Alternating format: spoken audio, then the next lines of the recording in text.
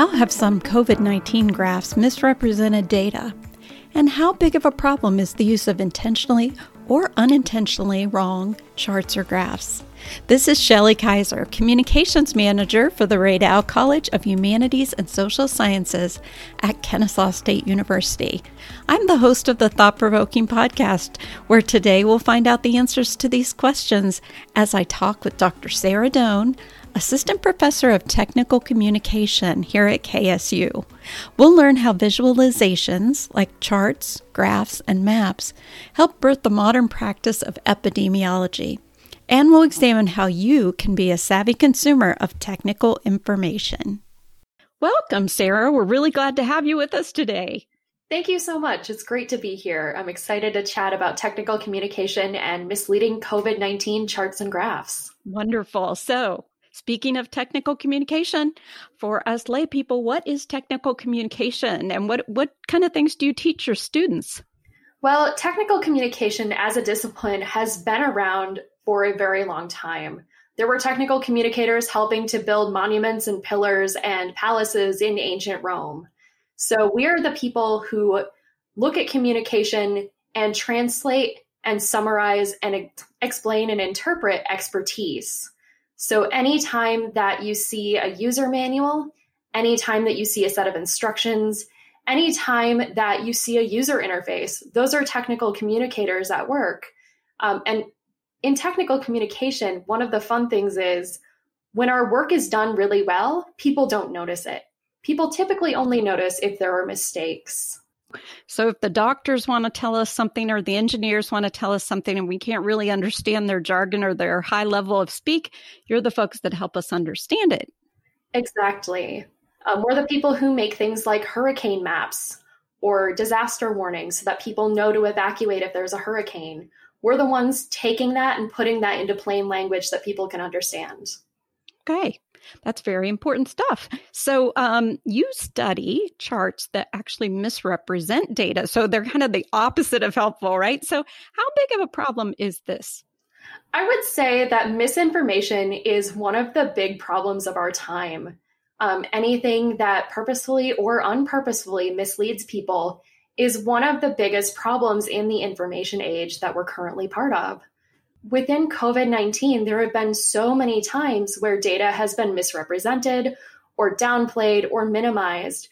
And so I've been looking especially at charts and graphs from the early part of the epidemic when people were just starting to realize that, oh, COVID is actually going to be a big thing. You know, you talked about technology. Is that why this is a big problem? Because we have so much technology, so it's kind of easy to share stuff?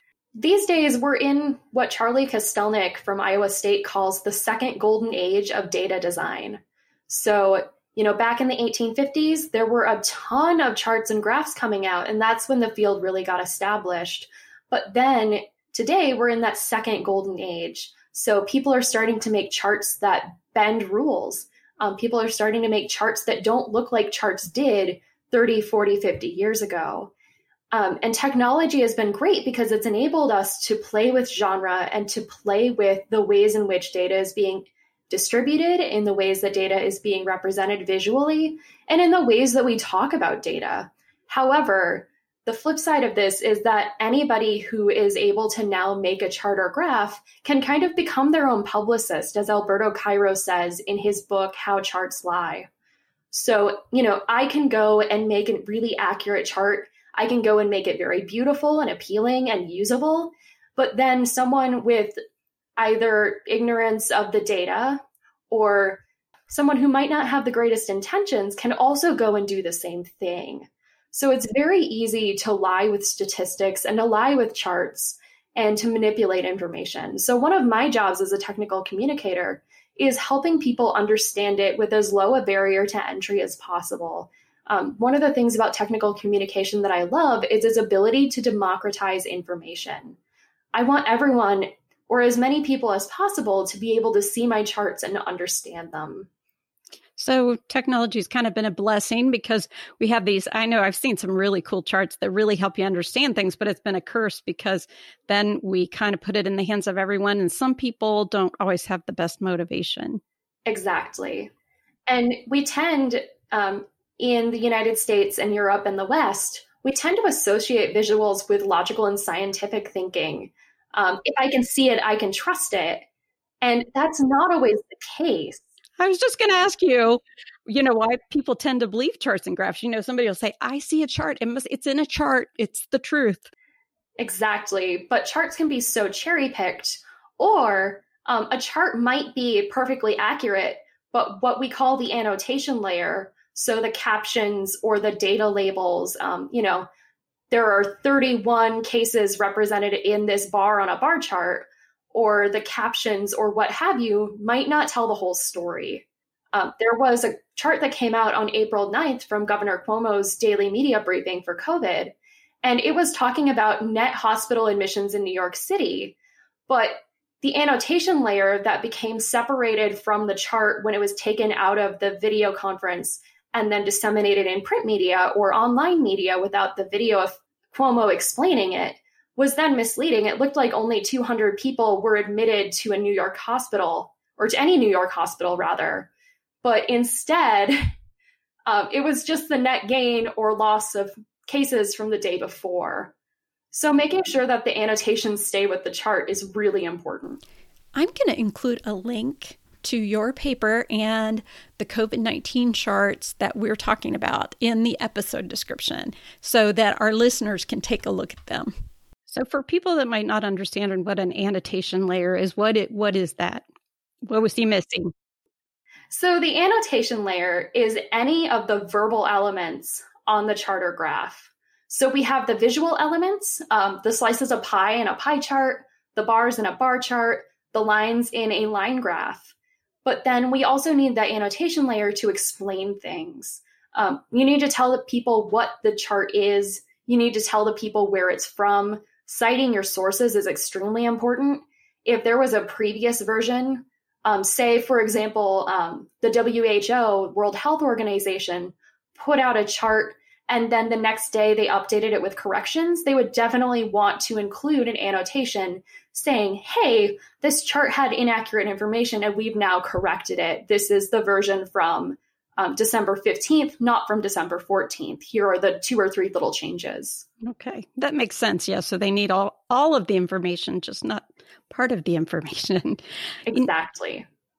How did data visualization help bring about the modern practice of epidemiology and the beginnings of germ theory? And why is it a problem when chart makers don't humanize the data? We'll find out when we come back. This is Shelley Kaiser.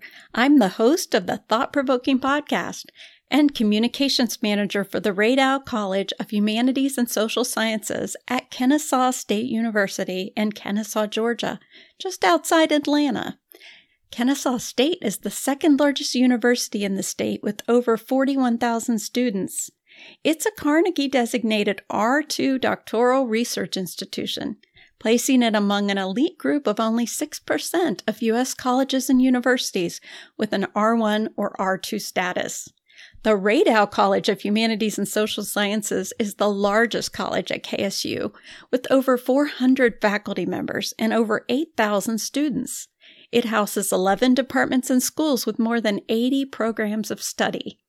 Our show features the amazing researchers in our college and their amazing and thought-provoking research.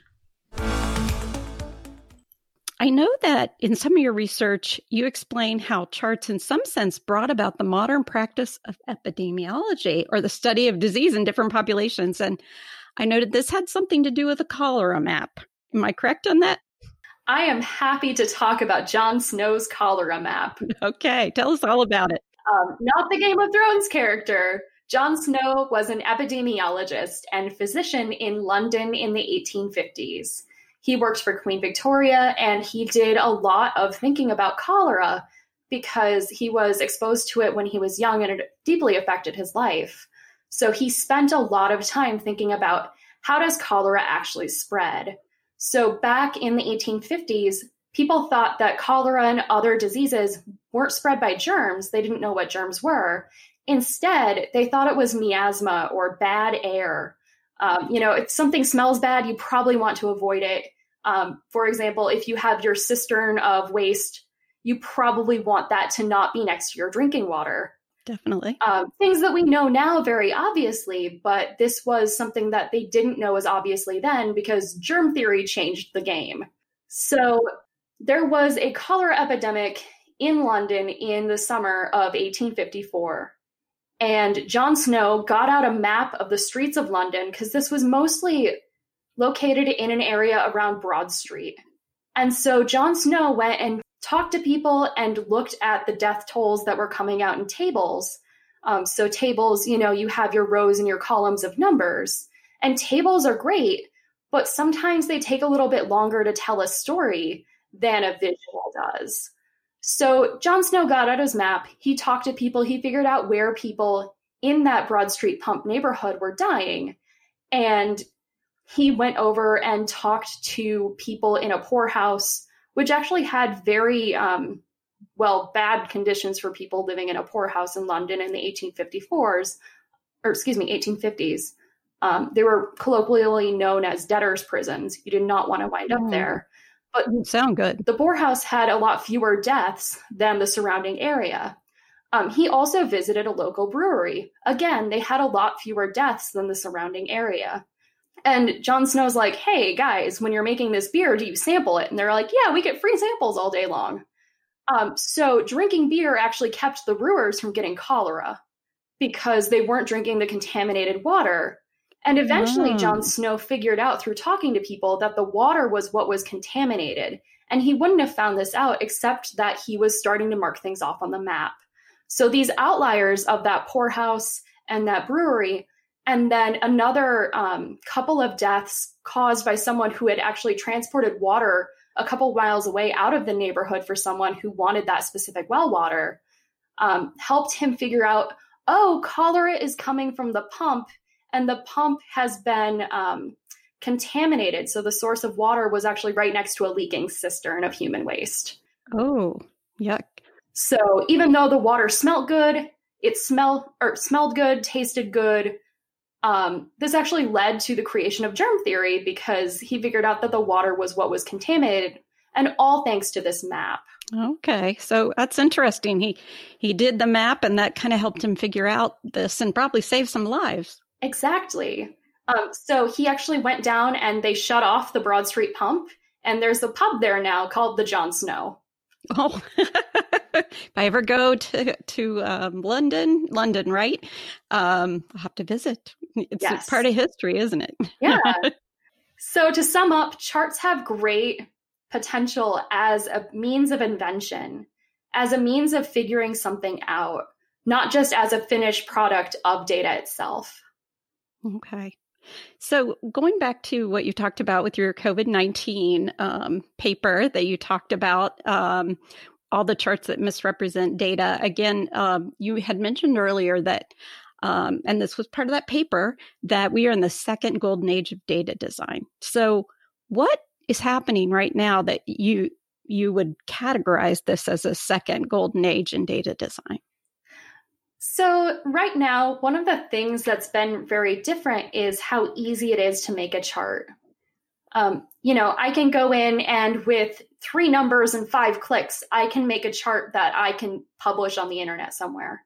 So the ease of being able to make charts is one of the hallmarks of our second golden age of data design. So the ways that we communicate data using visuals and then using words. Another thing is charts have gotten weird again. This has been really exciting. And one pandemic-related example is the fan chart. So this is a line graph where the line goes up and down according to whatever is being measured. And it's measured over time. The vertical y-axis is measuring whatever is being measured. So interest rates or rates of spreading a disease, perhaps, which will become important in a moment.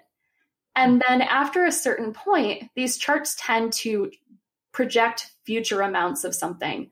So they were invented within the last 10 years as a way of tracking interest rates. And they were pretty weird. I taught them during the spring 2020 semester, and I'm like, nobody really uses these. February 2020 was a more innocent time. Yes, it was. And then I turn around, all of a sudden it's COVID. And there are fan charts of epidemiology rates of spread everywhere. So I was teaching fan charts before it was cool. Oh, cool. Yeah, you were ahead of your time, weren't you? I try. I see what you mean. I'm a National Geographic magazine fan and, read that magazine forever and ever. And it used to be mostly text. And now you really see a lot of data visualization in there, infographics and charts and maps and things like that to help you understand the information. So I can see how we've really embraced that kind of thing. Yes. And people are hungry for this kind of information. People actively want to learn. And charts are a great way of making data persuasive and making data memorable. Mm-hmm. I think you're right. So in that same paper, the first visualization that you talk about was actually in Time magazine, which we think of them as being pretty darn accurate. And I think you said it factually, it was accurate. So if it showed factual information, how can it be misleading? Oh, the time chart. I spent a lot of hours thinking about this chart and being frustrated by it. It was shared back in March 2020 when people didn't quite know what to make of COVID yet. And I found it really fascinating because it's a series of 4 pie charts, and they are all technically correct.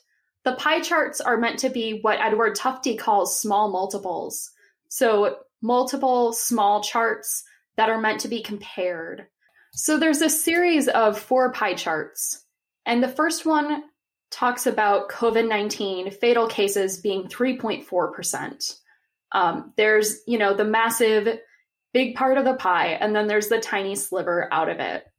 The next one is the seasonal flu, going from left to right.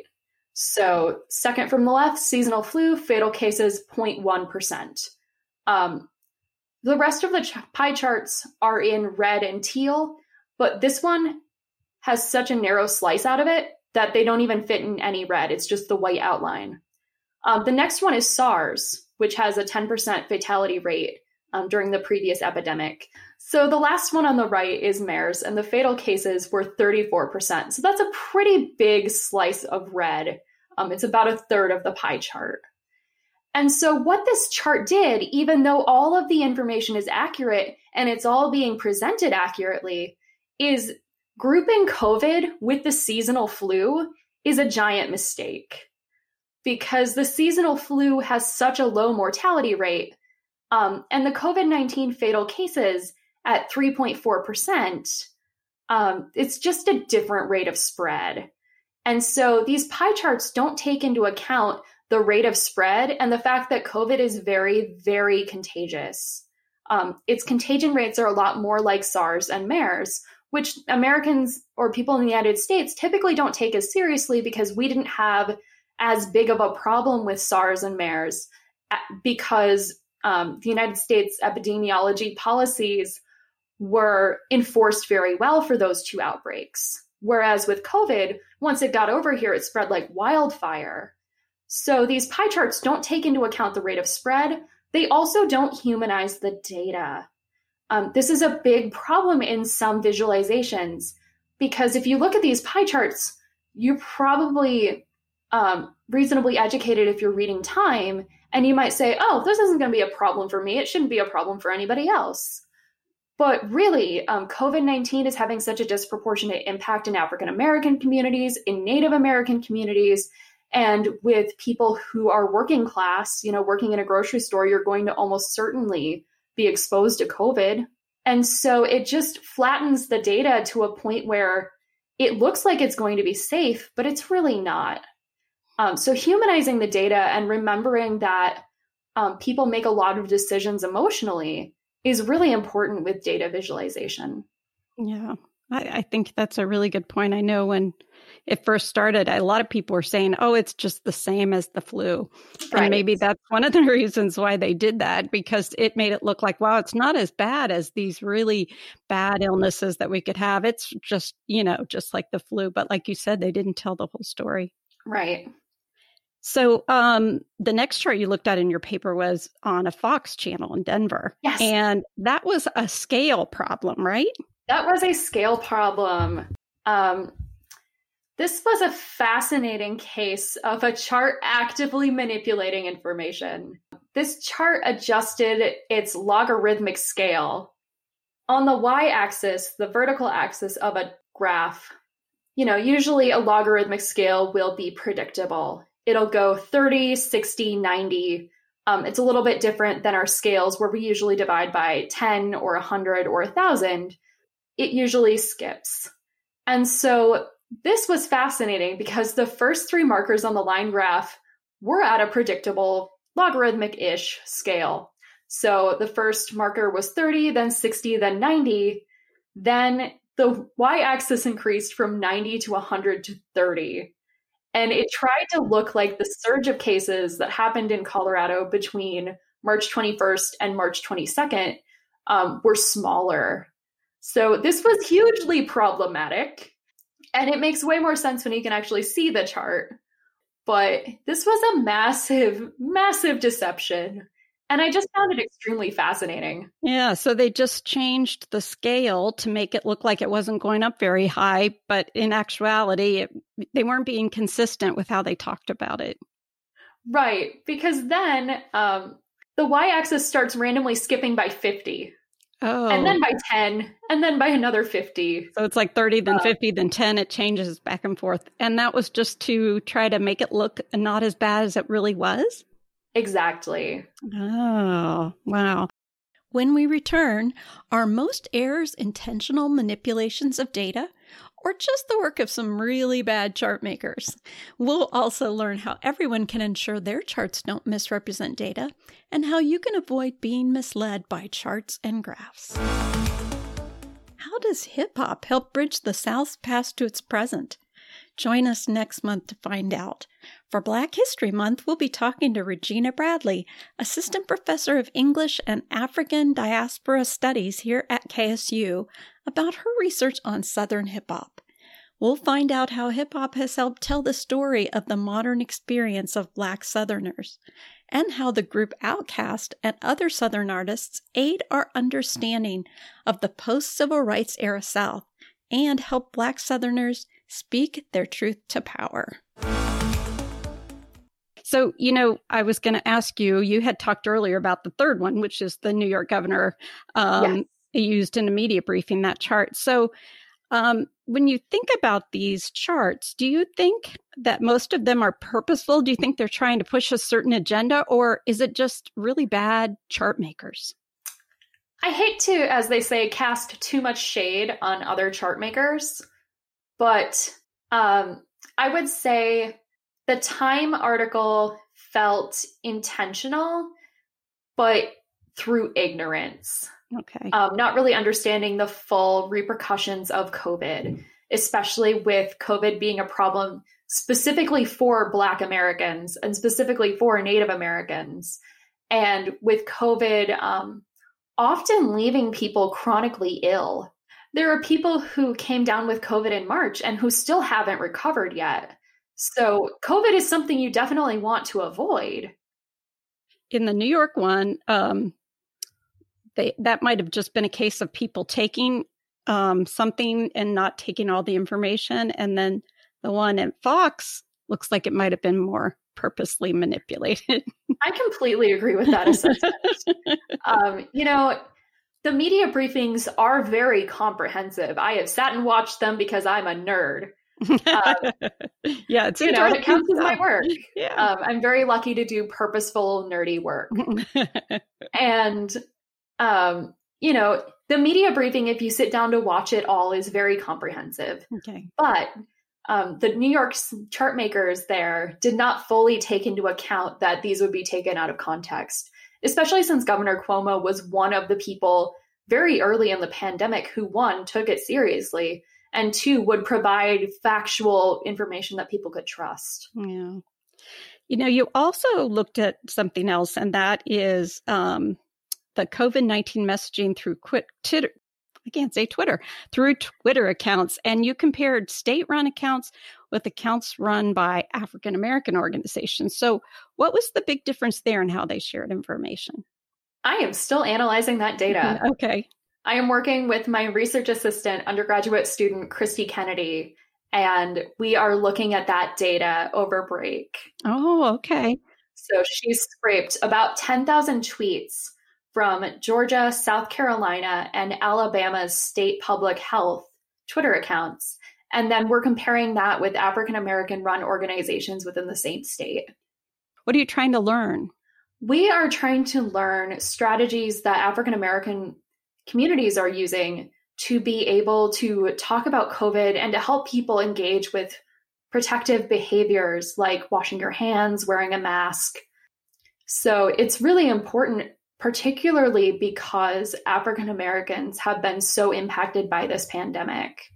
And we're hoping in the spring to be able to do some focus groups and a survey to talk about how African American men, especially ages 18 to 24, are engaging with public health and proactive health behaviors around COVID-19.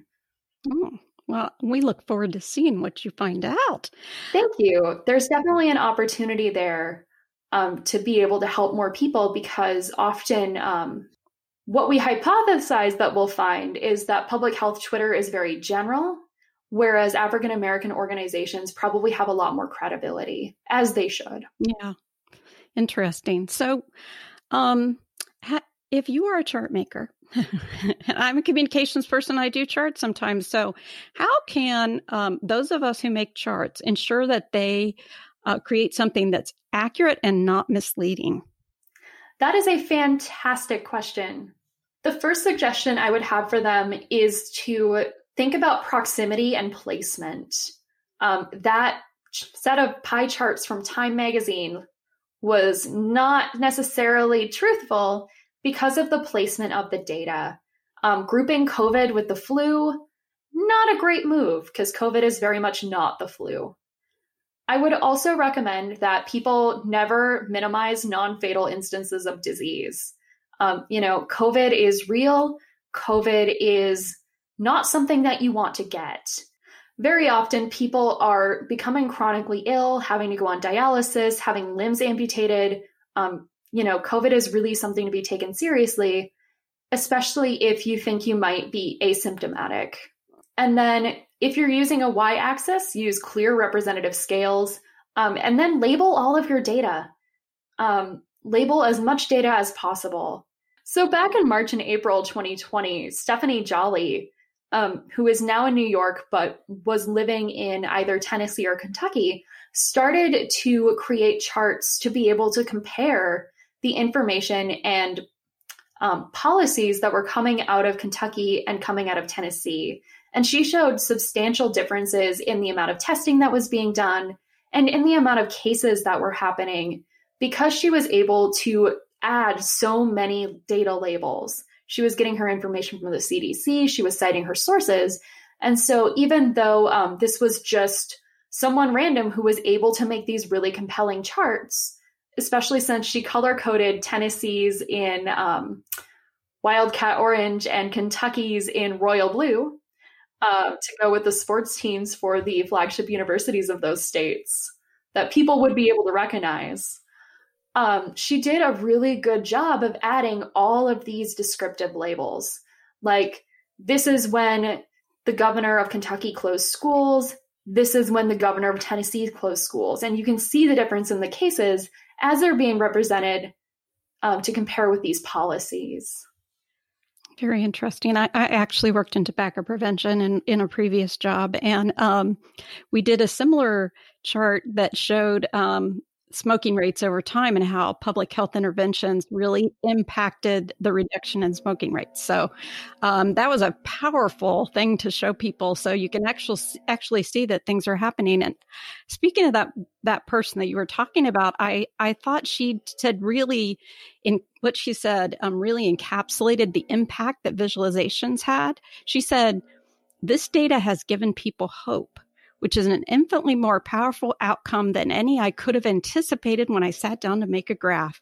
For every critique of scale or scope, others have said, I've been really scared, but this makes me feel like we can tackle this. So visualizations can obviously have, as we said, a negative impact earlier, but also a positive impact. Isn't that true? Exactly. That is absolutely true. And that goes back to when visualizations were starting to be invented back in the 1850s. Florence Nightingale, the legendary nurse, actually was in charge of some hospitals during the Crimean War in 1855 and 1856. And she created these visuals to persuade surgeons and Parliament, and I believe it was read by Queen Victoria as well, that, hey, more people are dying from bad sanitation in our army hospitals during war than they are of wounds or of any sort of direct bloodshed. It's been a long tradition for charts and graphs to have the potential to persuade people to take action, especially around health. Yeah. So, yeah, it does persuade people, as you said. So thinking of that persuasion perspective, do you think that the media or political officials are taking advantage of the fact that a lot of people are not able to really analyze charts and graphs and decide whether those are valid? Do you think that happens? I think it does. I think that one of the things that's happening with a lot of people, and I'm going to leave it very general, is that, and even I am guilty of this, looking at something, having a knee-jerk reaction to it, and then sharing it on social media.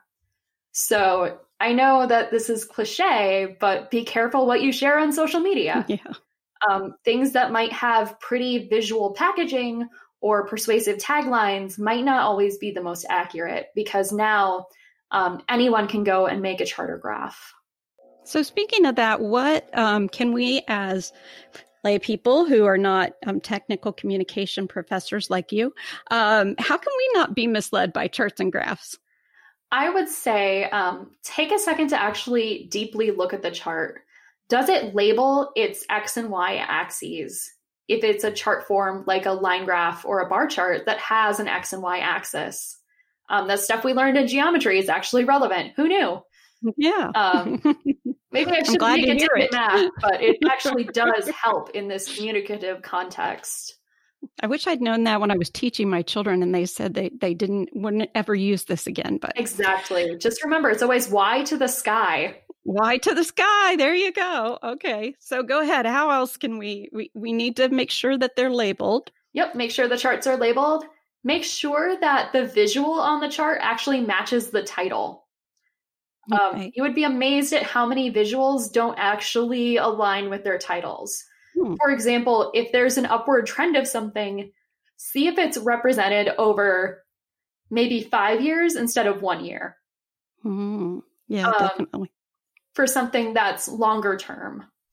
A chart that represents 10 years is probably going to be more accurate at showing a trend than a chart that only looks at data in 1 year increments, or in a 1 year increment, rather. The other thing I would think about would be, is this information cited? Can I go find it again? And I see a lot of charts that say cdc.gov, but I've spent a lot of time on the CDC website, and it's wonderful, and I'm glad that we have this institution, especially in the Atlanta area. However, it is often difficult to find information on the CDC website unless you have a direct URL. Well, it's huge. XYZ website. Give the exact page. And you find the exact numbers. Okay. Yeah, that's a massive website to find things on. Yes. Lots of good, valuable information, but not easy to check on something. So do you have any last thoughts for us on all your research and everything you've learned? You know, if I could say anything to folks out there, it would be, please take COVID seriously. As much as I love studying it, I also want this to be over. Mm-hmm. Don't we all? I think everybody does. So please take it seriously. The sooner we all keep engaging or re-engage with these protective health behaviors like wearing a mask, staying away from people who are not in your household, and being attentive to what other people around us need, the sooner we can just be done with it. Think about what's not being represented in the data. I've talked a lot about what's been there, but sometimes what's not being represented, or certain groups of people who might not be represented, is equally as important. I'm feeling really hopeful that because you are out there teaching our students who will be the people out there making the charts in the future when they graduate and have their jobs. And I feel confident that you're giving them the skills they need so that we can get some really accurate information, especially health. That's so important. Thank you. It's been my delight to be able to research this and to be able to teach it. One learning outcome I had from my spring 2020 data visualization course is students told me, "Oh, I understand the news a lot better now." Awesome. So, the more we can be thoughtful, mindful consumers of our news and information, the better. Yeah, media literacy, very important. Yes. Well, thank you so much for being with us today, Sarah. This was a fascinating look at technical communications, and we're all going to be on the watch for misleading charts in the future. So thanks very much. Yeah, thank you. It's been my pleasure. Thought Provoking is a production of the Radau College of Humanities and Social Sciences at Kennesaw State University in Kennesaw, Georgia, just outside Atlanta. You can follow our college on Facebook or Instagram at KSUCHSS or visit our website at chss.kennesaw.edu. This is Shelley Kaiser, and I'll be back next month with another episode. Talk to you then.